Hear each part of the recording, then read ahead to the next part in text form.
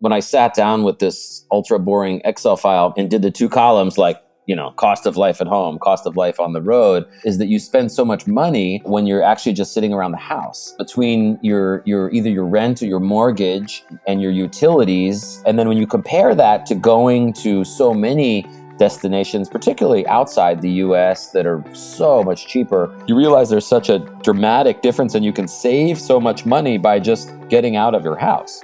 This is Debbie, and welcome to another episode of The Offbeat Life, where I speak to inspiring individuals who ditched the norm to become location independent. We'll learn how to create sustainable laptop lifestyles from the experts that will help us achieve freedom from our 9-to-5. Hey friend, are you looking to land a remote gig ASAP? Well, did you know that we not only have a ton of online jobs you can apply to on our site, but now we are also sending them straight to your inbox. I'm happy to announce that we will be sending our email subscribers legit online jobs every Wednesday. We have done hours of research, so you don't have to. If you want to be the first one to hear about the remote gigs we find, go to theoffbeatlife.com to subscribe. In this episode, I'm so excited to speak with Sasha, who is a full-time traveler with his family for over a year and a half. They have traveled to over 50 countries across 5 continents and has spent a year traveling across the United States in an RV to 25 national parks, and has spent the last year traveling while working remotely, living for a month each in some of their favorite travel destinations. They have now created a website called Off the Beaten Travel for hidden gem destinations around the globe, and users will be able to input their favorite off the beaten path locations. So listen on to find out how Sasha makes family world travel sustainable. Hey everyone, thank you so much for being here. I am so excited to speak with my guest today. I'm here with Sasha. Hi Sasha, how are you? Hi Debbie, how are you? Thanks for having me. Thank you so much for being here. Can you tell us more about you and why you live an offbeat life? Sure. Well, thanks a lot for having me. I live an offbeat life because I'm a full-time traveler, which has been a big adventure and a lot of fun over the last year and 7 months or so. My family and I decided to change our lifestyle after I'm probably getting a little burned out from kind of work and suburban life back in the Washington, D.C. area. And we decided to take a big RV trip across the country. So that entailed kind of a whole year of preparation. And then we ended up traveling for a whole year. We bought a used RV, kind of fixed it up, and had a funny name called Lazy Days. And we worked just a little bit part-time last year, but really we're out on the road, kind of, camping in the wild and saving a lot of money and living cheaply. And then we realized we liked it so much. We went to 37 states and 25 national parks. And we realized we liked it so much that we wanted to try to make the travel life sustainable. So this year I'm kind of working 3 or 4 different jobs in different ways. And my wife went back to work full time, but remotely. So now we are we're continuing to travel, but spending a month at a time each in some of our favorite places or places that we thought were our favorites. So that has been really interesting. So we're on our 8th place now. Wow. Well, that is a big leap from where you were before, because you had the traditional job. Why did you decide to do this and kind of just live life nomadically? Yeah, I was at my job for about 12 years. It's a wonderful organization. It was first called the Enough Project. It turned into something called the Sentry. It's a human rights organization, works on Africa. But I had been at it a long time. And so I think that I was getting a bit burned out from it. And we moved from Washington, D.C. from the city to the suburbs. We lived in Northern Virginia. And I think we just kind of thought, well, is this it? Right? Like we accomplished everything we wanted to. We had good careers, decent salaries, We were doing well in our jobs. And then, we thought, well, actually we want more out of life. And we always had this idea to go on a long-term road trip. We got engaged in Bolivia at Lake Titicaca. And we met this Canadian family who were living out of a truck camper and homeschooling their 4-year-old, or I can't remember how old the kid was, but homeschooling their kid in the morning and traveling in the afternoon. And that was back in, I guess, 2012. And we were like, wow, that's incredible. And this is before we had kids. And then we had this idea, well, let's take a year off sometime and travel the Silk Road by road, like, from Turkey to China or the other way around. And we kept scratching our heads on how to try to make that happen. And it just, then we had the idea of a year, then 6 months and 3 months. It just, nothing was really working. And I think COVID kind of woke us up to the possibility of doing bigger travels. And I think that the key spark really was actually sitting down and opening that horribly boring program called Excel and writing a budget, actually, figuring out that, as a matter of fact, once you really adjust your expenses quite a bit, from living in a sticks and bricks house to being on the road, that we could actually do it. And that was a huge eye opener. So yeah, it's been wonderful so far. We hope to keep it going as long as we can. I mean, there's a lot to unpack there and there's so many things that I'm interested in. First, you are not only traveling just you and your wife, you also have children that are going along with you. Is that right, Sasha? Yeah, I have one 5-year-old. We started when he was 3. Mm-hmm. Oh my gosh. So how do you make that work? Because when you have children, a lot of people have this misconception that it's a lot harder to travel. It's going to be more expensive. What did you do to make this work for you? Was it really that hard, or is there a lot of misconception with traveling with children or with the child? Well, the best part about it is we get them super used to very long car travel at a very early age. So we laugh. Our friends can't take their kids on a 1-hour car trip. And I'm like, oh, well, our kid could sit in the road for 9 hours at a time. So, get them used to it early. No, but really, I think that we started at the age when he was in preschool. Now he's kind of kindergarten age, with the idea that the sort of experiential learning is so valuable for kids. And so we were always committed to doing some book learning, and we've increased that as he's gotten older. But really, showing him the world, showing him the San Diego Zoo, showing him Yosemite, getting him into climbing.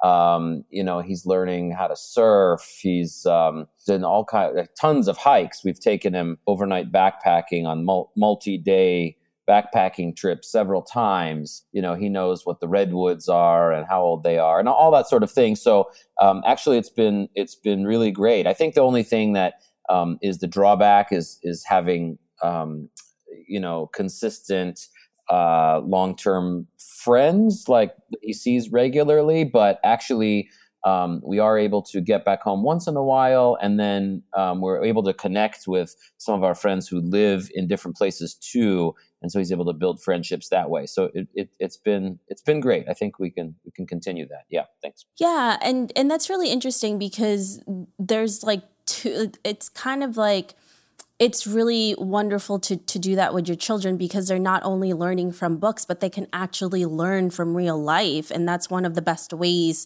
for a child to do that. And even as adults, right? When we travel the world, we learn something new. You've just seen pictures of it or you've just read about it, but to see something in person is another level of learning and seeing the world. And it really changes you. But like you had mentioned too, having connection, and that's also really important. And I know as your child gets older, that becomes more important, right? Because when they're when they're young, it's, they don't really understand as much. So do you think your traveling will be different once they get older, once they become like teenagers or even preteens? Because it becomes like more, I guess it depends on your child too, how they take life in the road, or if they would rather stay and have something that's there for them, like having that type of relationship as well. For sure. Yeah. Great question, Debbie. I mean, I think we're kind of taking it one day, 1 month, 1 year at a time. It's been really great so far. This whole travel experience. We are slowing down. I mean, we did slow travel last year, but we spent a few days in each location as opposed to just like one night. This year, it's even slower, spending 1 month in each place. We may end up spending a full year next year in another place, just to have him sort of, develop longer term friendships and so forth. I think we'll see how it goes. We'll see, and of course, as he gets older, he gets some more voice in the equation as well. But yeah, overall, I think the whole experiential learning is super valuable, and everything that we learn in a book or look at in a book, he then can see in person. We just spent 2 weeks in Hawaii, and he got to see the whales and swim with the turtles and identify the fish in the water, the eels, etc. So now we look at a book and he's like, oh yeah, I know what that is. So I think that is really cool, and he can learn all these things that other kids, or at least when I was growing up, we didn't do. We spent a month down in San Diego County, and he learned how to skateboard, or he's learning how to skateboard and surf and then snorkel and that sort of thing. So things that are normal in certain places, but they weren't normal back in the Northern Virginia area when I was growing up. So Yeah, it's so funny because your child is only 5 years old and he's already done so many more things than some people or a lot of people, right? And you're like, oh my gosh, he's super adventurous, because that's because you guys took the time to actually take him places and have all of these experiences. And I think that's a really great way for a child to understand what they do like and what they don't like. It's a lot easier to figure that out, I think, if you're exposed to so many different things. So I think that's a really great thing to do when they're that age. Yeah, he's either going to absolutely love continuing to travel when he grows up, or he'll absolutely hate it. So we'll see what happens. The jury's out. Yeah, but at least he's experienced it. It's not just from hearing it from other people. He's actually done it. So that's a good thing. Absolutely. So now one of the things that you also talked about, Sasha, is sitting down and actually understanding budget and budgeting this type of lifestyle, because that's another thing that a lot of people are concerned about is how can you afford this? How can you make this sustainable? Because although we love to travel, we love to experience all these things, you also don't want to be constantly worried about money or where your next meal is coming from. How did you make sure that you're able to do this long term and not just for a week or two during the year like most people do? Sure. And that's probably the biggest question or sort of puzzling look I get from friends when I tell them what we're doing. Is they're like, oh, you must be rich. And it's like, no. The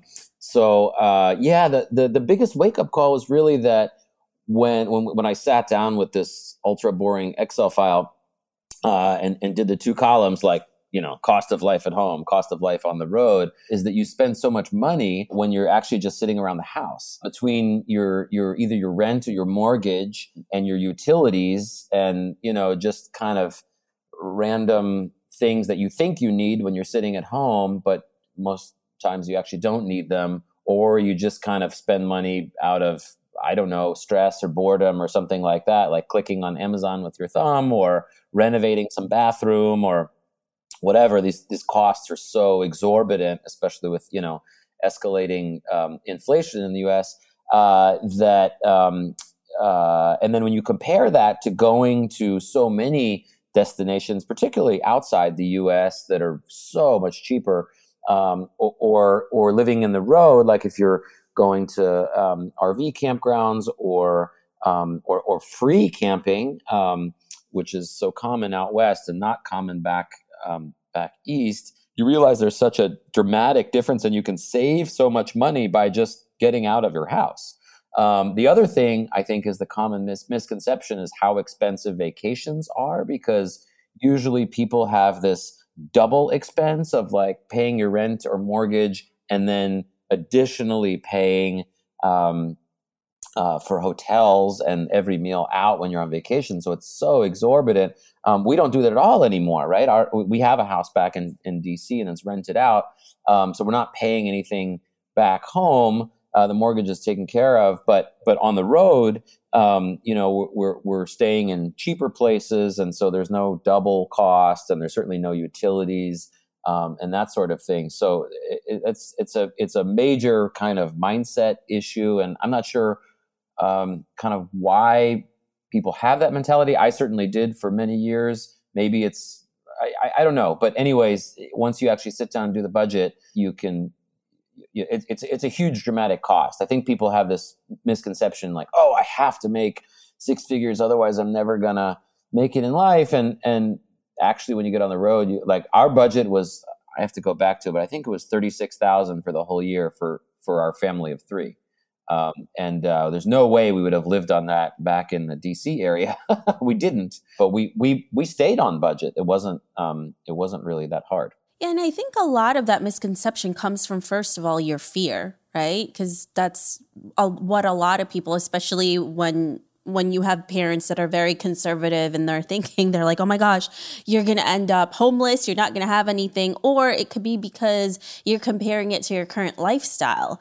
And if you're living or you're creating a lot of income. So, my husband and I are from New York City, and New York City is really, really expensive.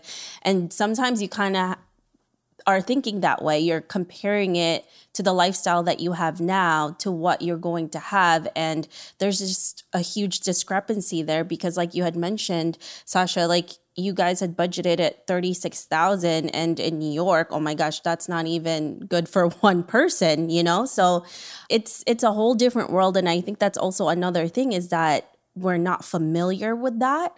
So it becomes really scary. But I love that you sat down, got bored. Even though you got bored doing it, like you just really sat down to do it. But at $36,000, that seems like nothing. How did that come to that, Sasha? Because I'm like, what about gas? Like because now gas is like ridiculous, and then the food that you eat, like, do you eat out? Like, how do you balance all of these things? Yeah, gas, I think, is a vastly over-exaggerated cost. And we had an RV, and towing a Jeep, moreover. So our gas mileage was definitely not great. But if the price of gas goes up like $1, okay, which it did, yeah. I mean, then you're spending a couple $100 extra overall. Like it's really not.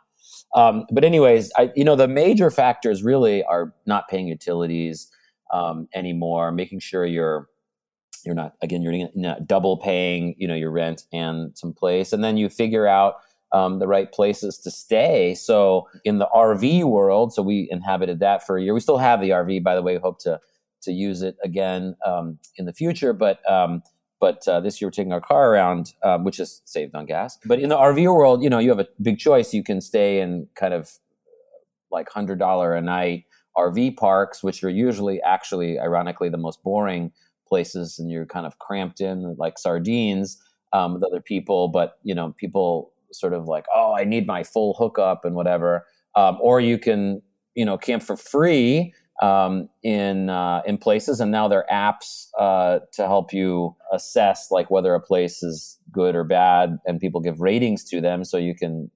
It makes it much, much easier than in years past. Or you can stay in kind of national parks or state parks, local parks, regional parks for, $10, $20, $30 a night, that sort of thing. So that's a big factor. Eating, as you mentioned, was a big one. During COVID, we stopped eating out, obviously, like everybody. And I think we realized that actually we really liked our home cooking. And I do a lot of grilling. So I actually brought a grill with me on the road. It was like a gas grill in case there are fire bans, and there was, so that was useful. And then eating local, like local produce, local shrimp, local steak, local strawberries and raspberries, et cetera, et cetera. That's one thing we really learned to love on the road. So when you're not eating out, when you're not paying rent, when you're not paying utilities, and you're staying at campgrounds that are either free, or I think the average cost is like $25 to $30 a night for our RV. So that ends up to be like, $800-900 a month.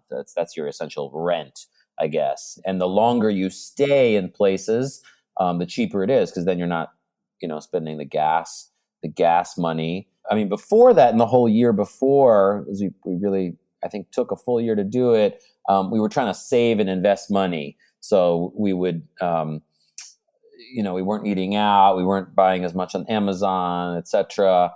But we did some investments like in our homes, so to increase the potential rent, and that ended up working well. And then, we invested some in sort of just basic index stocks, and that helped at the time. Obviously, the market hasn't done well for the last year, but in general, like it goes up. So whatever we saved, we invested either in our home or the markets. And so then, it was that kind of triangle, like, save, invest, and travel cheap, right? So yeah, okay.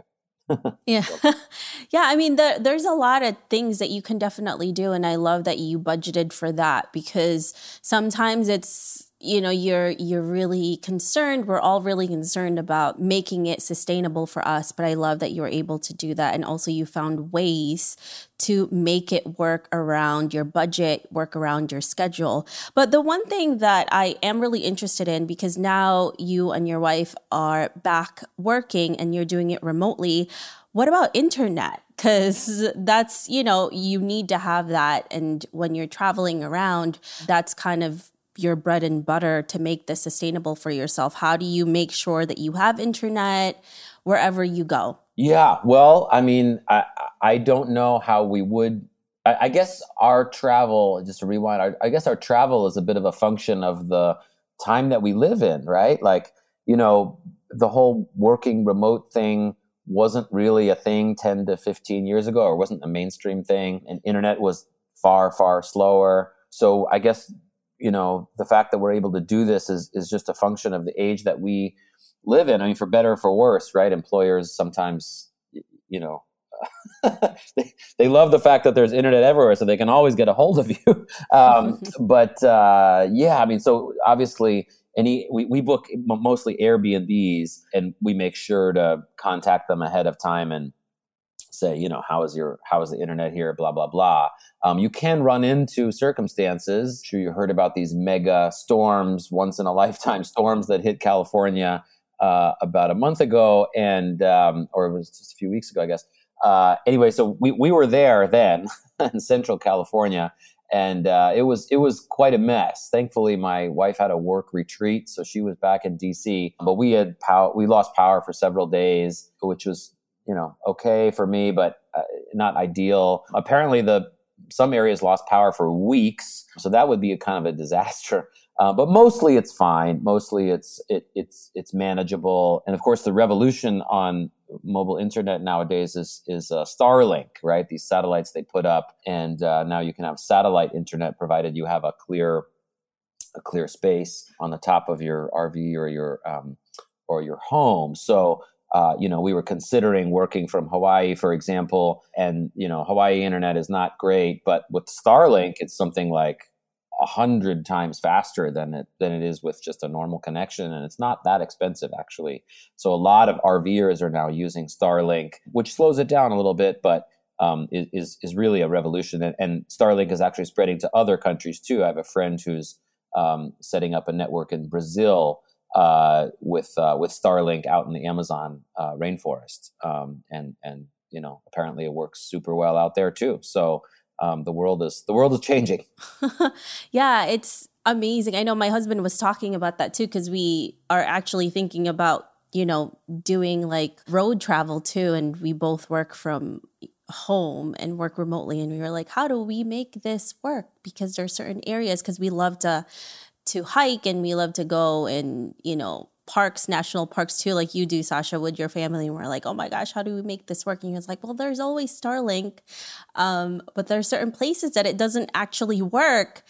But I think most of those places are like city areas, which makes sense because probably they want to make it where internet is not reliable and make that helpful. But don't quote me on that because I'm pretty sure it changes every time. So I think the thing with, so of course there was Nomad Life before Starlink, and there are a couple different devices that we saw people using. They're sort of, signal boosters and that sort of thing.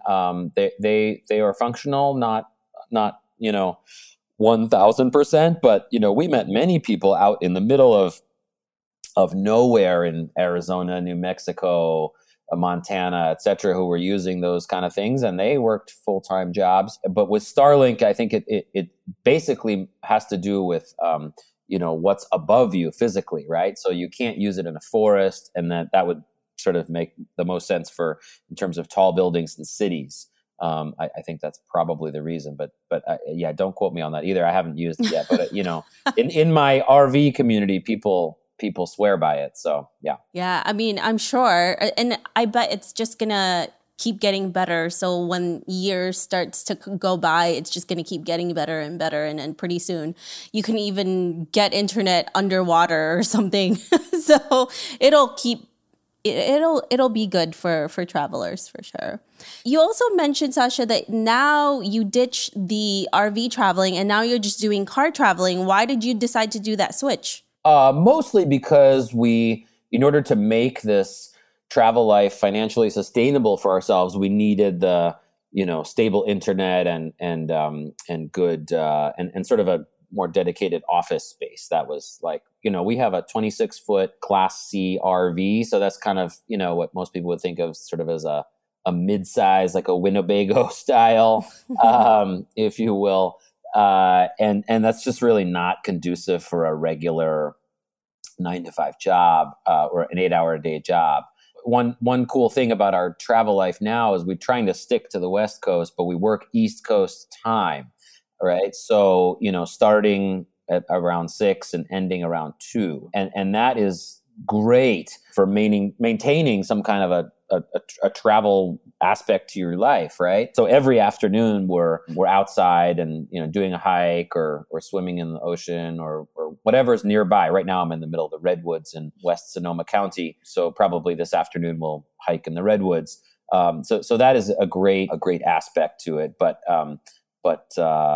yeah, I'm sorry, you were asking another question. I lost track.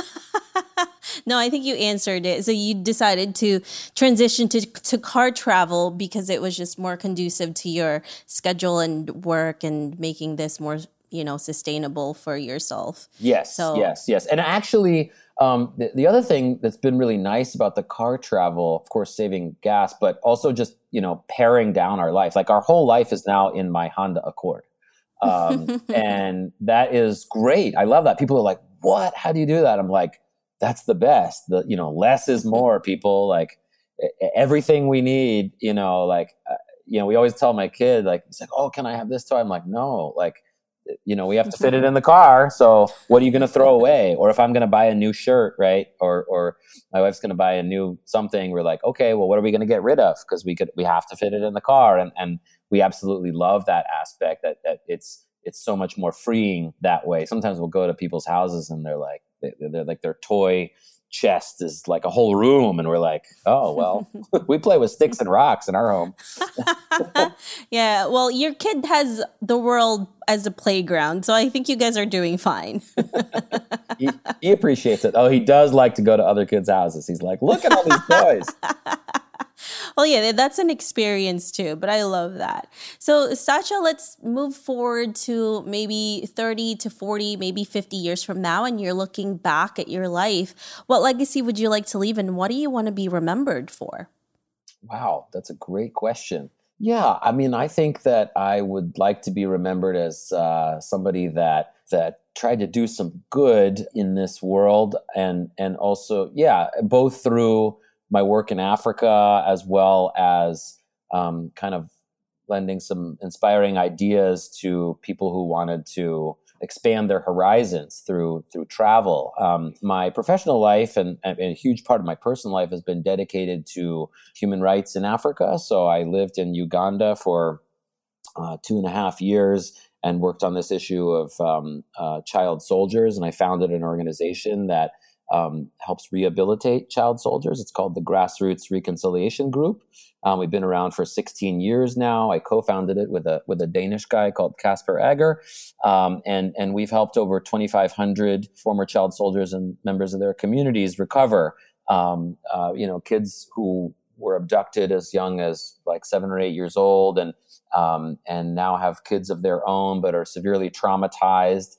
So we help them with trauma counseling and economic projects and just basically hope in life where they kind of had none. And so, it's been a big journey to keep that organization going. A lot of people found a nonprofit and then kind of let it go. But we've been going strong for 16 years. We have kind of just a steady backbone of funding, from my own money and core donors that we have. And we've gotten grants from time to time. We won an award from the United Nations a couple of years ago, an innovation award. So that has helped. So I want to make that part of my legacy, as well as I'm starting a new a travel website. It's called Off the Beaten Travel, and I was shocked that the domain was available, offthebeatentravel.com, and it's basically there to be a hub for hidden gems. That's kind of how I love to travel and have always traveled. I've been to 50 countries between my wife and myself, and have lived in a few of them, and that's kind of what we do wherever we go. I think the idea behind this website is to put our own ideas in there, like top hidden gem countries, top hidden gem coffee shops, top hidden gem wineries. We love to drink wine. But also to be a hub for other people to add their ideas and their blogs. And so like I'm talking to all these people about, guest blogs and you have your submission form and that sort of thing. I think the idea, it's very ambitious, I guess, is to sort of be the Atlas Obscura for hidden gem travel. Atlas Obscura being, really obscure things. And so ours would kind of be more mainstream hidden gems, but we'll see how it goes. So, right now we're drafting a bunch of blogs, and it should be up in the next couple of weeks. I was hoping to have it up by today, but that's okay. It'll be up very soon. We have a mock-up, and anyway, it's getting started. So maybe you can help us, Debbie. I love that. That sounds so exciting. There's a lot of things that you have done already, and now you're going off into these new adventures and you're sharing it. And I love that. And yes, definitely keep us posted. So if our listeners want to learn more about you, Sasha, where can they find you? Okay, well, right now I do have a website up. It's my photography website. I'm an amateur photographer. It's called Image Journeys, imagejourneys.org. My nonprofit, the Grassroots Reconciliation Group, is grassrootsgroup.org. And the travel website, which will soon be up, is offthebeatentravel.com. I'm also on Instagram, Sasha Traveler. So that's pretty easy. So that's kind of probably my main link. Well, thank you so much, Sasha, for being here with us. We really appreciate you for sharing your journey with us. Thank you so much for having me, Debbie. I really look forward to getting to know you better, too. I hope you enjoyed this interview with Sasha. Make sure to visit theoffbeatlife.com. Again, that's theoffbeatlife.com to get the extended interview where he shares how to start long-term family travel. Hey friend, have you been wanting to start a podcast? I know it can be overwhelming in the beginning. Believe me, I have been there. Lucky for you, we have created a new site called howtocreateapodcast.com that shares a ton of freebies that can help you get started. From launching, growing to monetizing, we share it all in one place. Visit howtocreateapodcast.com for more information. Hey, listeners, thank you for listening to this episode, and I'm so thankful for your support. I would love to hear your thoughts on this episode and get suggestions on guests, topics we can discuss, and so much more. Feel free to reach out at hello@theoffbeatlife.com and let me know what you'd like to hear. If you like the show, don't forget to give us some love and review on iTunes. Thank you again for being a part of this journey, and I can't wait to hear how your location independent story will unfold.